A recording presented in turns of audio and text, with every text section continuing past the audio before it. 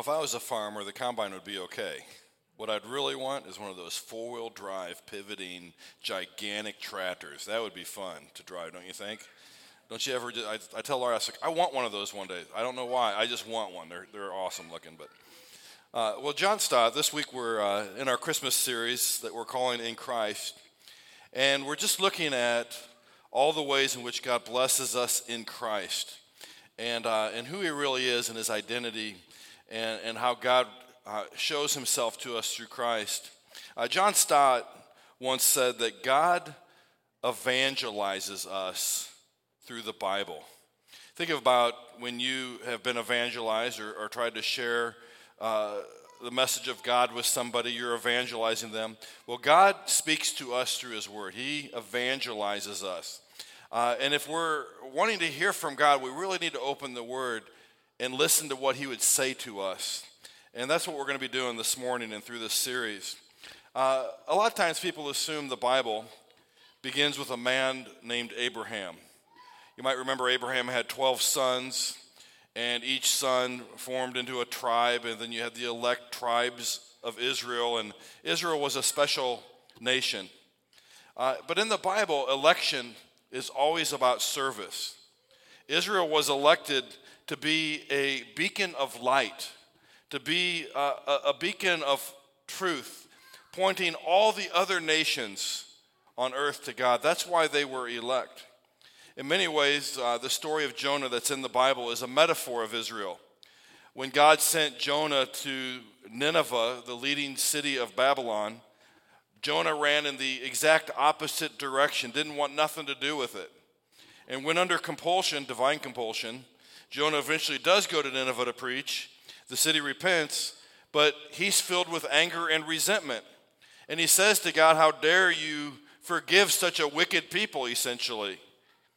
The modern church, sort of like Jonah, sort of like Israel, we are elect in Christ. But we can be as reluctant as Jonah, as reluctant as Israel, to go and evangelize, to hold Christ out to the nations. Abraham, the people of Israel were reluctant.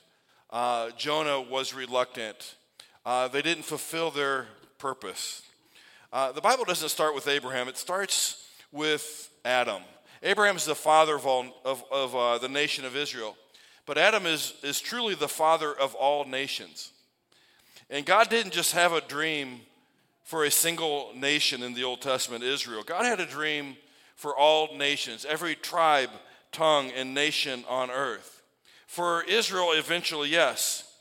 But God also had a plan for the Mesopotamians and the Egyptians and the real ancient cultures. He had a plan for the Egyptians under Pharaoh, for the Assyrians, the Babylonians, the Persians, the Greeks, the Romans, for every nation, past, present, and future.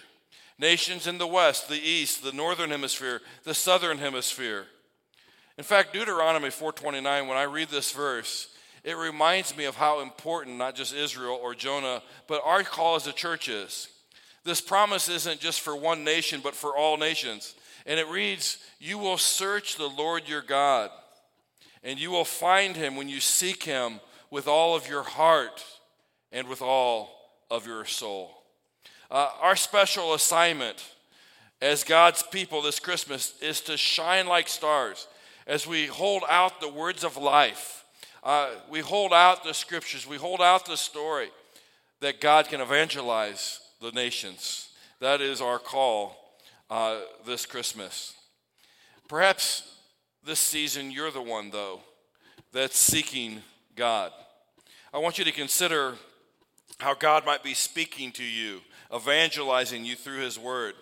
Last Sunday we laid down some very foundational things. I invite you to consider that God may be the only plausible explanation for your irreducible complexity, for the undeniable design of your life, for the mind-boggling improbability of your existence. I can think of no more plausible explanation than God, but you have to wrestle with that for yourself. I invite you to consider that not only were you created by God, but that you are specifically created for God.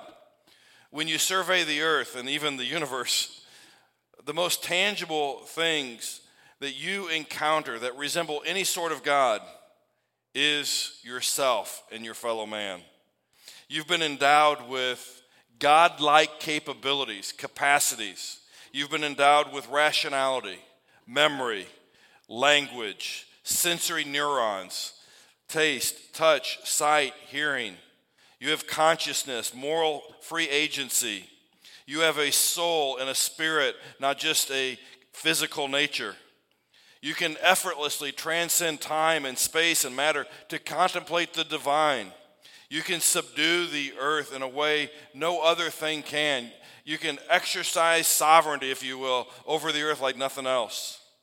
The Bible says that you are created with these capacities. You are created in the image of divinity, not to be God, but to love God and serve God and worship God and glorify God and fully relate to God. You are given these capacities not to have autonomy from God, but to enjoy life with God. And in this way, God isn't just a purpose of your life that you do over here on the side, but rather God is the capital P purpose of your life, a relationship with Him. You were fully designed to fully engage and worship and love and serve that God, not edge Him out. I also ask you to consider how greatly you matter to God. You matter so greatly to God that this God who transcends time, space, and matter, this God willingly entered time. He willingly entered into the space and geography of history.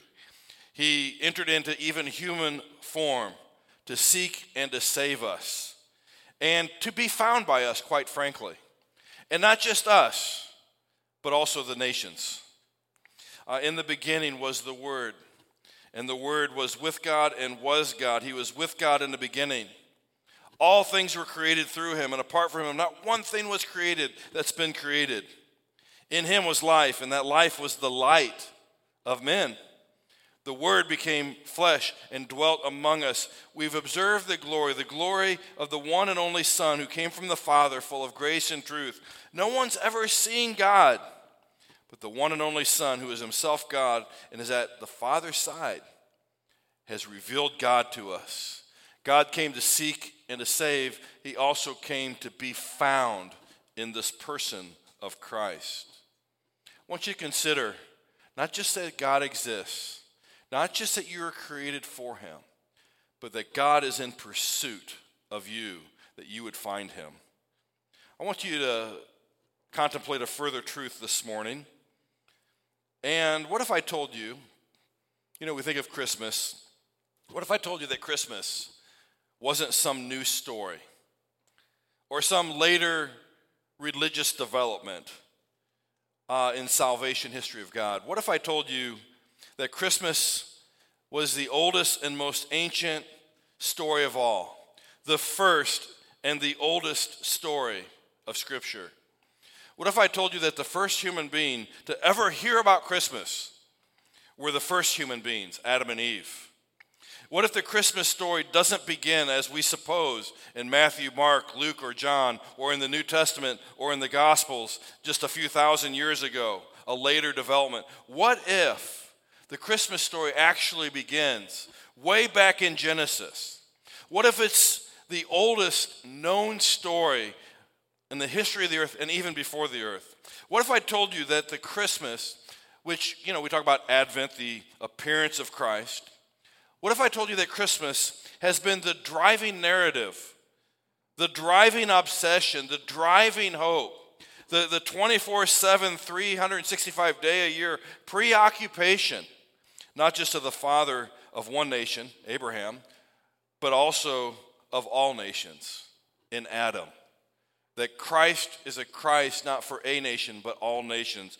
And Christmas has been the promise and the storyline from the very beginning. A lot of people will track a genealogy. They'll do Ancestry.com because they don't want to pass over somebody that they might have been related to in their past. So you do a genealogy. You're looking backwards, right? But in the Bible, genealogies are kind of upside down. They were tracked because of somebody that the ancients didn't want to miss in the future, not in the past. They knew from the very beginning that God was promising to send forth a child, a Christ as we call. Christ isn't Jesus' last name. It's not a curse word either. Christ is an identity that God had identified to Adam and Eve, that he was going to send a Christ child, a Messiah, a king-like child, a God and Savior, through whom he would redeem the nations. And he didn't just tell Abraham, the father of a nation, that, Israel. He told Adam and Eve, the parents of all nations, that a child was going to come forward. And through this child, not only would the head of Satan be crushed, but all nations redeemed, all people redeemed.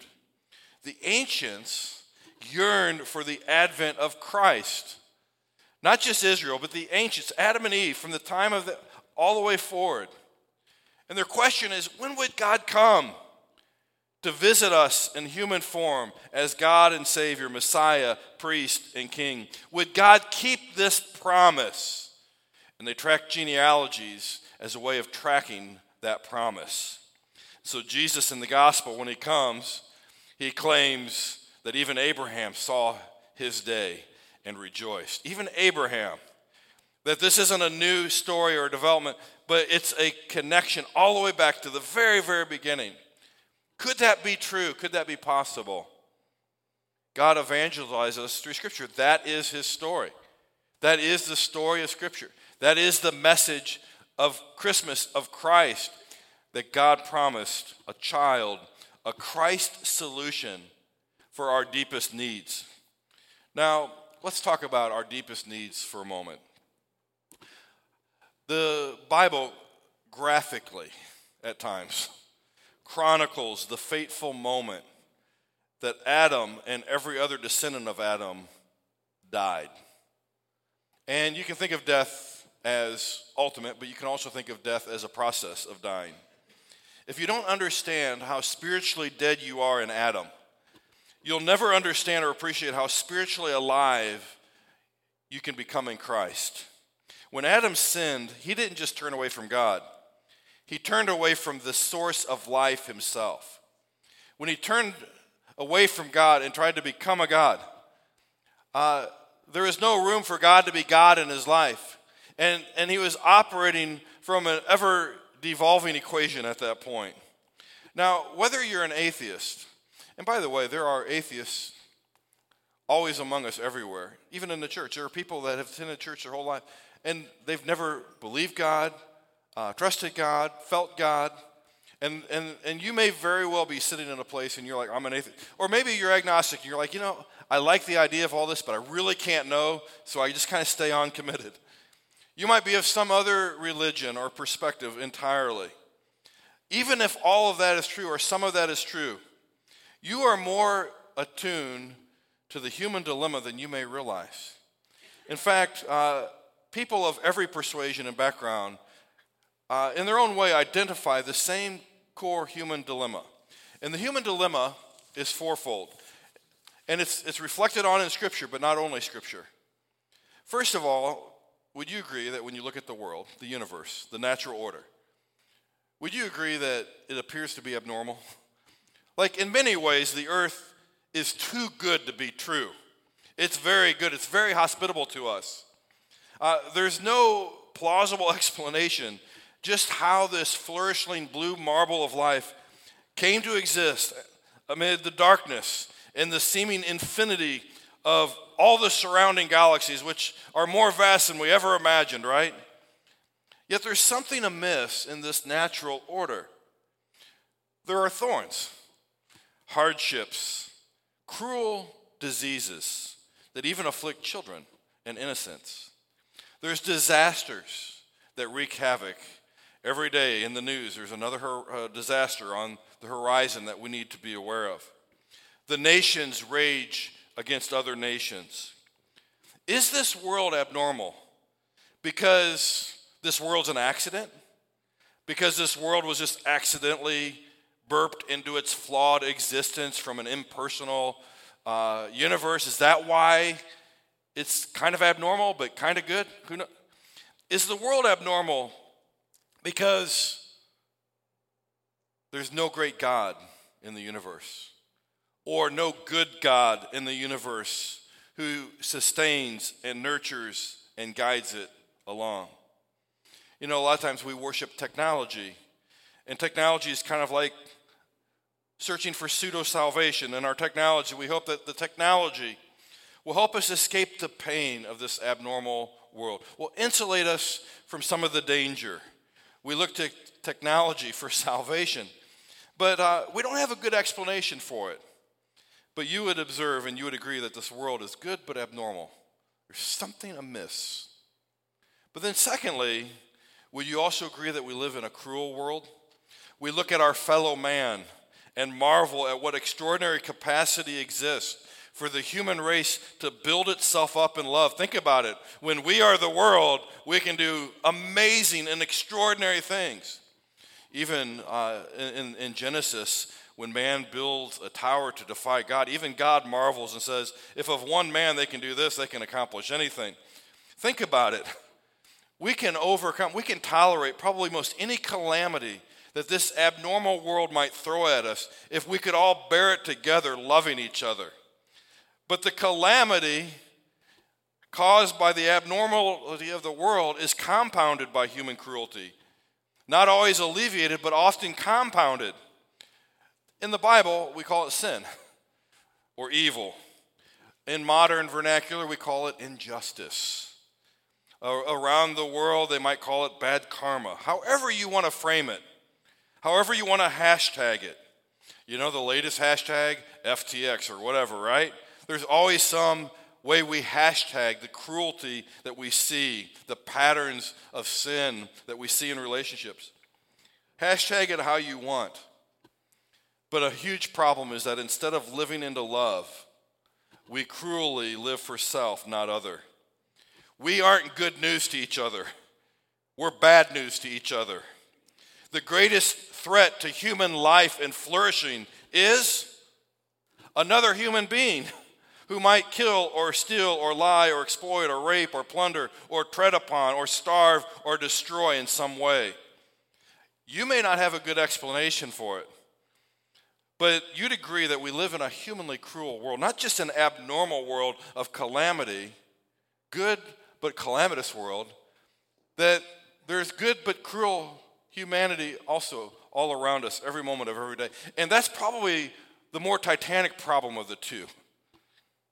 But it doesn't end there. Because thirdly, the human dilemma is that we live personally shattered lives. So as many problems as we might point to in the world or in humanity at large, one of our biggest problems is ourselves. There seems to be something deeply broke within each of us. We can't master our own heart, our own mind, our own body, our own soul, much less that of other people. We try to control others, but we can't control ourselves. We're stricken deep within by shame, guilt, anxiety, pain. We're on hold. We're riddled with vice after vice. We have depressions. We live in defeat. Our own hearts, more than we want to lead on, contemplate evil. Our minds, more than we want to lead on, entertain lies and perversions. Our own health peaks, our strength peaks early on in life, only to fade until it completely fails us. Our spirits yearn for joy and peace, but never find rest. There's a crisis, not just in the world, not just in humanity, but within man himself. And it doesn't stop there. Because lastly, would you agree, do you not observe that spiritually we live in a dark and hopeless world? We are prisoners of time, prisoners of space, prisoners of matter. We are a mist that appears just briefly, only to disappear. We are, as the Bible says, without hope and without God in this darkened universe. We look deep into the stars for hope. We look deep into the deepest matter. We even take matter and collide it with other matter, hoping to discover some deeper mystery and secret that we can lay hold of and find hope within. We lay hold of hope after hope, only to be disappointed. We invent meaning for ourselves, purpose for ourselves. We imagine and often greatly exaggerate our own significance. But the reality that we must contend with is that from dust we came, and to dust we return. Can we ever, like God, escape time's hourglass? Or are we forever consigned to be like the grains of sand flowing in that hourglass? Can the soul transcend space? Can the soul ascend to heaven, if such a place even exists? Can the soul know God, see God, dwell with God, love and serve God? Here's the issue. How many of you have cell phones? You have a cell phone, and that is an awesome tool to have. It's an awesome device, and it can connect you in so many profound ways that you never could have imagined that you could connect. But when that cell phone is disconnected from the internet, when it's not digitally, it's created to be digitally connected, but when it's not digitally connected, I mean, you can play with the calculator for a while or some app, but the greatest apps are in the way that they connect you to things beyond just that phone itself. That phone is only useful when it functions digitally connected to the internet in the way that it was designed. In the same way, we were designed not to be so much digitally connected, but spiritually connected to something far greater and beyond even our own selves, collectively and individually. We've been spiritually hardwired. And it's not that we don't function when we're disconnected from the spiritual and from God himself. It's just that life isn't what it should be. And there's a part of us that has a spiritual yearning to be connected to the divine. And yet, what does that mean? What's that look like? There's a spiritual disconnection. We're without hope and without God spiritually. Let me summarize the human dilemma this way. And again, this is a scriptural perspective, but not exclusively in any way, shape, or form. This is the human dilemma. The world is dead, or at least slowly dying and passing away, dying a heat death, if you accept that.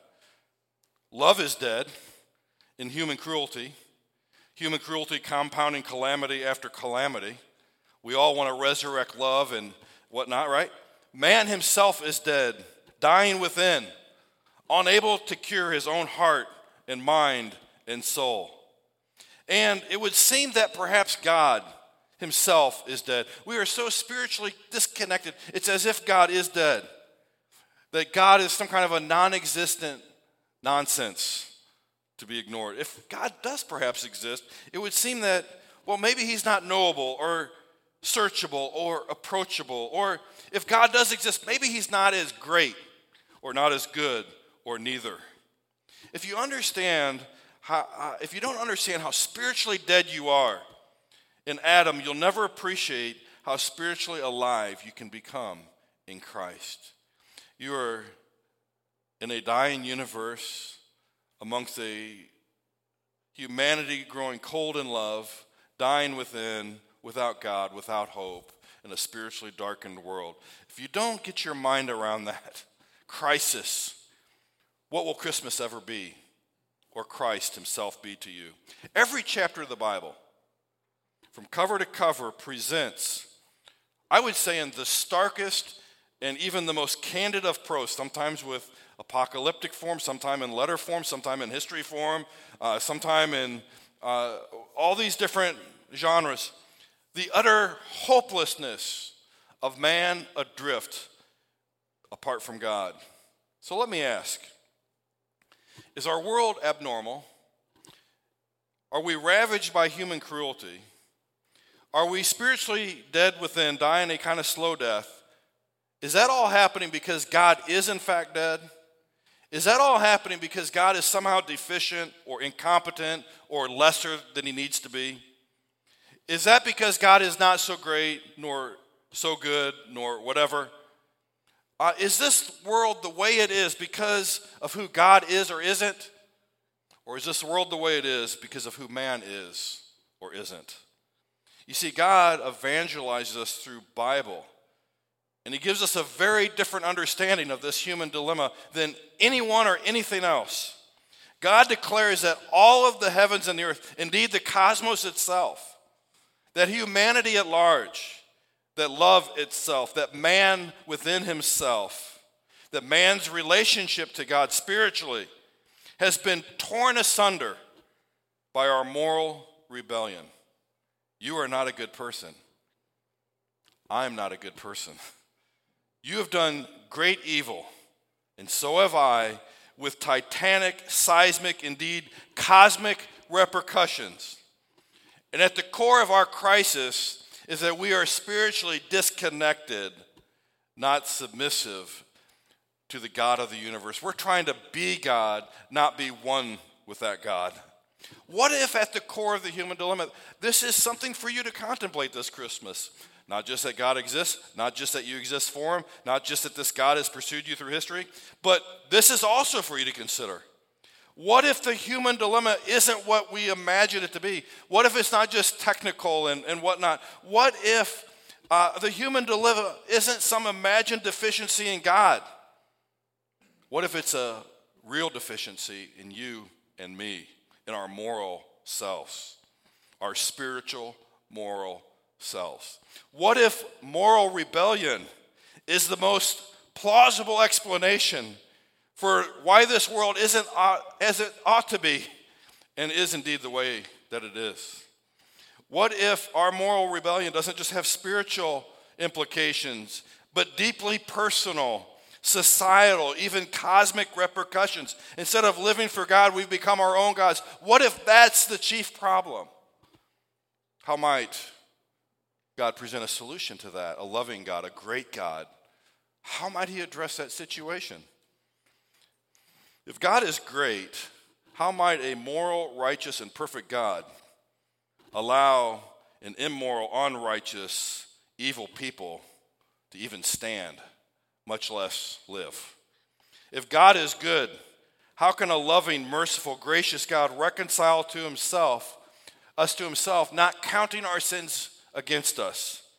If you're God, how do you solve this moral, spiritual rebellion of a bunch of people trying to be their own gods when you want to be their God? How do you solve that?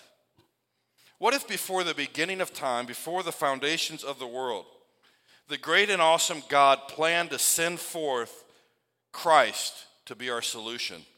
So that as Adam and Eve are in dialogue with Satan and being led into evil in that very moment, but even before that moment, before the foundations of the earth, before God even moved by his Spirit or moved by his word to create anything, what if before all that in Christ God planned a solution in the form of a Savior? What if God planned not only to be just, because he has to be true to his holy self, but what if God planned a way to be just, but also to be the justifier, the redeemer of a morally, spiritually rebellious, sinful man? You know, countless generations have sought and do seek salvation. People look high and low. In America, we look to the left and to the right. You better believe that just like technology is kind of a pseudo-savior, that governance is kind of a pseudo-savior that we put all of our eggs in the basket of, looking for hope, looking for salvation. We look everywhere for any kind of a solution to these dilemmas that I outlined. People have looked to the stars, to astrology. Yep, we're still doing it. People look deep within their own dead selves, hoping to find some kind of self-help. We look to one another because maybe there's a savior among us, a genius, a solution among us that we've missed. We romanticize through our poetry, through our movies, how true love might conquer cruelty. What is entertainment if not an effort to emotionally conjure up the passions of people to love one another? And yet, that kind of emotionally generated love just fizzles and disappoints time after time. We hope and romanticize that love might conquer cruelty, but it never does. We speculate about knowledge and wisdom and philosophy. We create idols and invent gods and look to science and invent religion and worship technology and all these things. We aren't the first to yearn for a dilemma to the human crisis. But what if all along God promised a solution? From the very beginning, even before the beginning, God promised a solution not from within us, but from within himself. What if God promised to send forth the Christ? You know, God's first promise to Adam and Eve was that through their offspring, the rebellion would be crushed. Satan would be crushed. From the time of Adam and Eve, generation after generation passes. You know, first you have the first generation, Adam and Eve. Then you have Cain, and then there was no more Abel because, you know, he took care of his brother. And then you have Seth. Maybe Seth will be the salvation of the earth. And then from Seth you get to Noah, and God wipes out everything, and so the only thing left is Noah and his family. So maybe one of Noah's sons will be, you know, right? All these nations come from Noah's sons, but it all escalates in Genesis 11 because all the nations become one against God. So even though God wipes out all the wickedness reconstitutes itself through Noah's sons. What you have in Scripture is a human problem, a human dilemma, compounding generation after generation. Man looking down all these dark valleys and streets looking for a solution, finding nothing apart from God. The yearning for salvation, intensifying generation after generation. You get to Abraham, and God promises Abraham the same that he did Adam and Eve. The promise to the nations, he made the promise to the nation of Israel that Christ would indeed come. So Abraham and Sarah, the Bible says, were as good as dead. They were realizing their age. They were realizing the limitations of their own time and space and matter. And they were as good as dead, but they were filled with faith and hope at the prospect that God was going to send forth a solution as one of their offspring, a child. And that promise was repeated from Abraham to Isaac to Jacob's sons, most notably Jacob's son Joseph, who, by the way, went to Egypt and was a blessing to the nations, a kind of foreshadowing of what God intended Israel to be, Jonah to be, Christ to be, us to be, a blessing to the nations. And so Joseph kind of foreshadows this idea that a child could be transformative even to the nations, not just a nation, Israel. And the Old Testament just carefully tracks generation after generation, not looking backwards, but looking forward, waiting for the solution to appear. In your Bible, the judges come and go. The great kings come and go. History, the chronicles come and history passes. Great prophets come and go. Mighty nations rise and fall. Egypt, Assyria, Babylon, Persians, the Greeks, the Romans. But then in the fullness of time, the promised Christ appears. And in Christ, God demonstrates his perfect justice while also justifying the wicked. In Christ, God takes upon himself the just penalty of death that was due for our sin. He takes it on himself in the cross. He suffers and dies for the sins of the world. But then in that very same cross, God woos back our morally, spiritually disconnected, rebellious souls. In Christ, we realize our true purpose, not to be gods, but to use our divine image, to use our divinely endowed capacities to exist for God, not for self or apart from God. We realize in Christ our true value, that God spared no cost even to himself in order to redeem us. In Christ, we realize our true significance, that we matter more than matter itself. In Christ, we rise from death to become fully alive to God in Christ Jesus.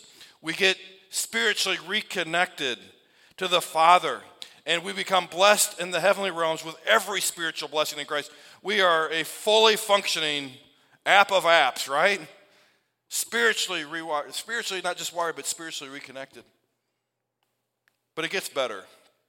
Not only does God reconcile us to himself, his holy self, through Christ, but even better, God sends his Holy Spirit to take up residence in our heart, in our mind, body, and soul, so that outwardly we may be wasting away, but inwardly, by God's Spirit, he is renewing us every day to be like God with ever-increasing glory.